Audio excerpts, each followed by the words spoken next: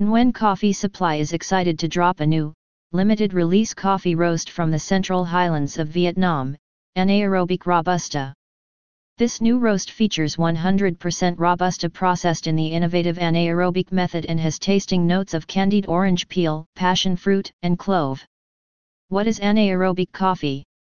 Anaerobic Robusta refers to Robusta coffee that has been fermented and left out to dry prior to roasting. As a result, the coffee acquires unique levels of sweetness and fruitiness. The coffee cherries are hand-picked, from trees grown on basaltic soil, when fully ripened and then twice cleaned by farmers. After 8 days of fermentation in airtight containers, without oxygen, the coffee cherries are taken out and sun-dried over a period of 25 additional days. After this period of time, the cherries are processed to become green coffee beans ready for roasting.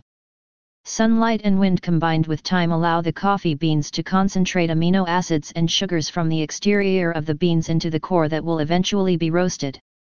Where does anaerobic coffee come from? Anaerobic processing of coffee is an old style of coffee production in that it requires little to no technology.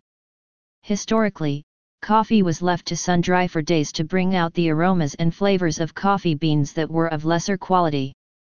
In today's coffee landscape, the anaerobic processing technique is employed to bring out unique flavor profiles and fruity characteristics in the beans. What does anaerobic Robusta taste like?